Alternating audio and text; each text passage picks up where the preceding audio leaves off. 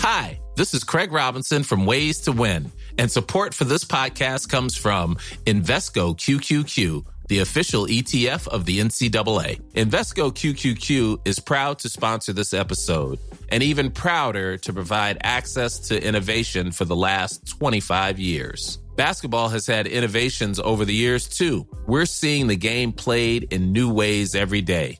Learn more at Invesco.com/QQQ. Let's rethink possibility. Invesco Distributors, Inc. This Mother's Day, celebrate the extraordinary women in your life with a heartfelt gift from Blue Nile. Whether it's for your mom, a mother figure, or yourself as a mom, find that perfect piece to express your love and appreciation. Explore Blue Nile's exquisite pearls and mesmerizing gemstones that she's sure to love. Enjoy fast shipping options like guaranteed free shipping and returns. Make this Mother's Day unforgettable with a piece from Blue Nile. Right now, get up to 50% off at BlueNile.com. That's BlueNile.com. It's been described as the worst treatment scandal in the history of the NHS, and a public inquiry is getting underway and is taking evidence today. Now, it is something that will be clear in your mind if you can remember back to the late 70s, early 80s. Maybe you don't remember back, or maybe you didn't pass much remarks on it, but Simon Hamilton remembers, and he certainly passed remarks on it. He's the chair of Haemophilia NI. Simon, good morning. Good morning, Frank. For people who aren't familiar with the importance of this public inquiry, which is happening right across the UK, remind us of the dilemma, please, Simon. Yes, indeed. This is an issue which goes back to the mid-70s. It has had a life impact on individuals who have a blood disorder called haemophilia, where they lack a clotting factor. And there have been treatments provided over many years, and a number of those treatments which were made up of concentrates of the factor which was missing. Those concentrates were infected with contaminated blood because the pharmaceutical companies were utilizing donors who were from state penitentiaries in the States and from those who would be taking drugs. And as a consequence, hepatitis C, which initially wasn't identified as that, it was identified as non-A, non-B. In other words, it was a new virus. That and HIV were both contracted because by thousands of people across the United Kingdom and globally, because of the way this treatment was developed. One infected person could have an impact on the concentrate of thousands of litres of concentrated blood which was processed. And therefore, lots of people acquired hepatitis C. Some unfortunate people, a number of unfortunate people acquired HIV, and some people acquired HIV and hepatitis C. A number of people over the years, a significant number, thousands of people have died as a consequence of this. And there have been two inquiries, a non-legally driven inquiry called the Archer Report, and then more recently, in 2015, the final report of the Penrose Inquiry. But both of those inquiries were ineffectual. Not able to provide any real answers, or did not provide any real answers, I will say. And as a consequence, there's been a lot of effort to drive for another inquiry, which we now have. I'll also say that a number of people were infected by blood transfusion, and a number of those people have died as well. So there have been a lot of people affected and infected, and the inquiry is dealing with the issues of the infected and the affected. And this includes people who were receiving their treatment here in Northern Ireland? It does indeed. I would have been one of those people. I'm a haemophiliac. I suffered from hepatitis C. I was contaminated with that, and I ended up developing cirrhosis of the liver. What are you hoping for from today onwards, Simon? Because this has so adversely affected your life. It has had a massive impact on myself and many others. Not only the individuals who've been infected, but also their relatives. Lots of people have lost loved ones. And this is finally an opportunity for their voices directly to be heard and for them not to be forgotten. That's very important in this process. Apart from that, I'm looking for what everyone wants, some sense of justice.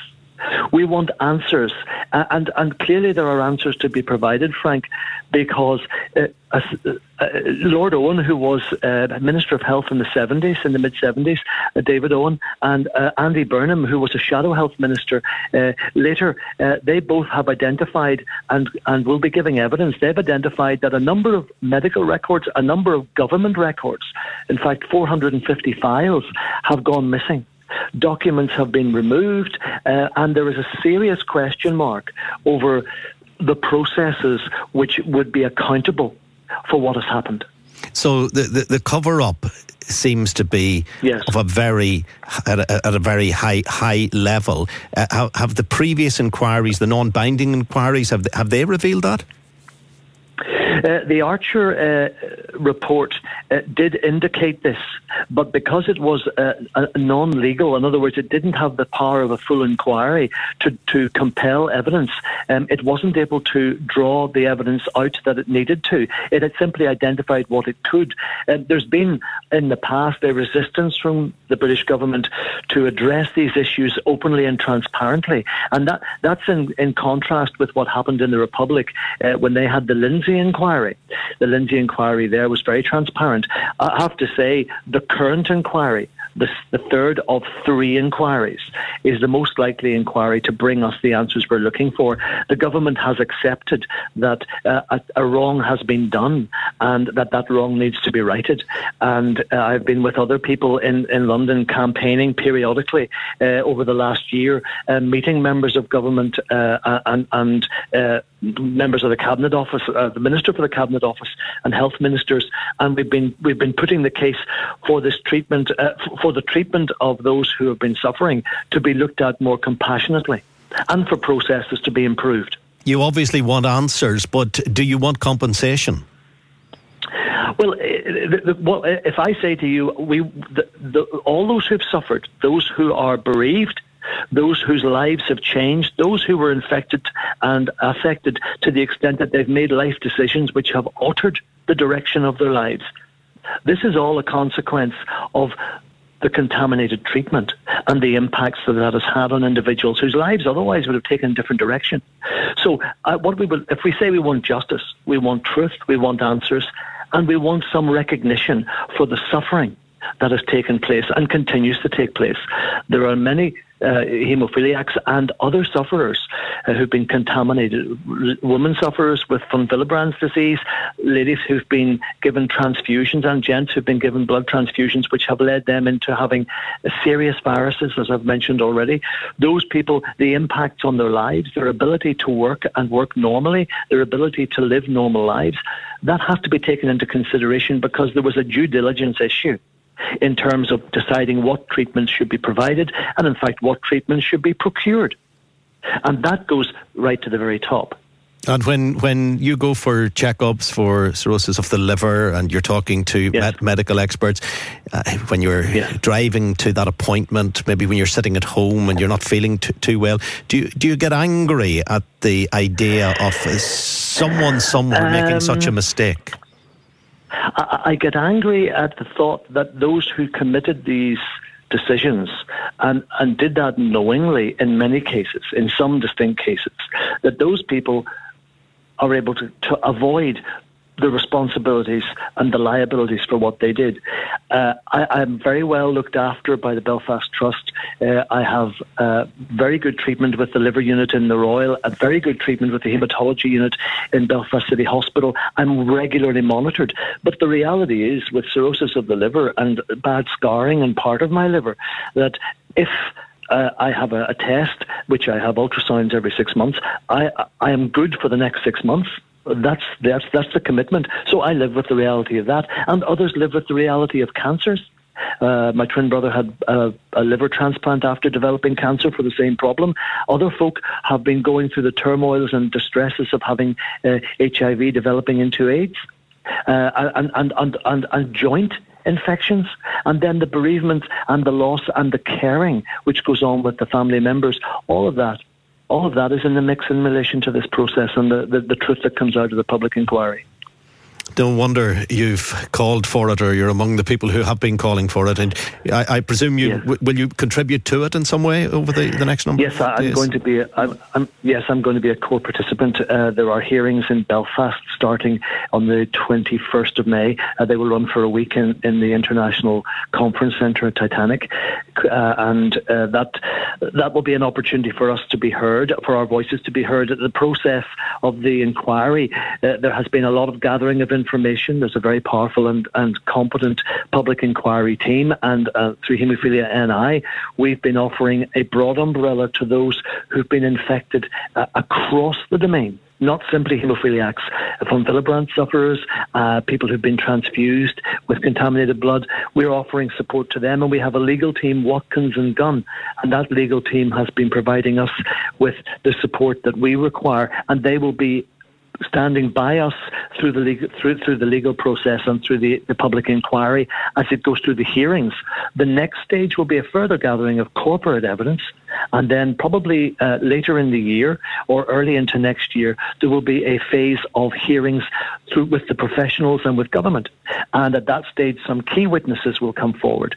There are apparently whistleblowers who have already identified that things should have been done, or things that were done should not have been done, and that will all be revealed in due course. Simon, I really appreciate your time this morning. Simon Hamilton, the chair of Haemophilia. Planning for your next trip? Elevate your travel style with Quince. Quince has all the jet-setting essentials you'll want for your next getaway, like European linen, premium luggage options, buttery soft Italian leather bags, and so much more. And is all priced at 50 to 80% less than similar brands. Plus, Quince only works with factories that use safe and ethical manufacturing practices.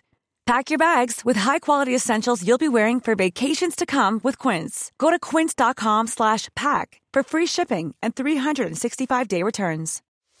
We are actuaries. In a world filled with unpredictability, we use our math skills to navigate uncertainty. Actuaries make a difference in people's lives across industries and the world. Actuaries have the freedom to work anywhere. And according to U.S. News & World Report, we're the 25th top-paying career. Make an impact as a fact seeker and a truth teller. Use your math skills for good as an actuary. The world needs you.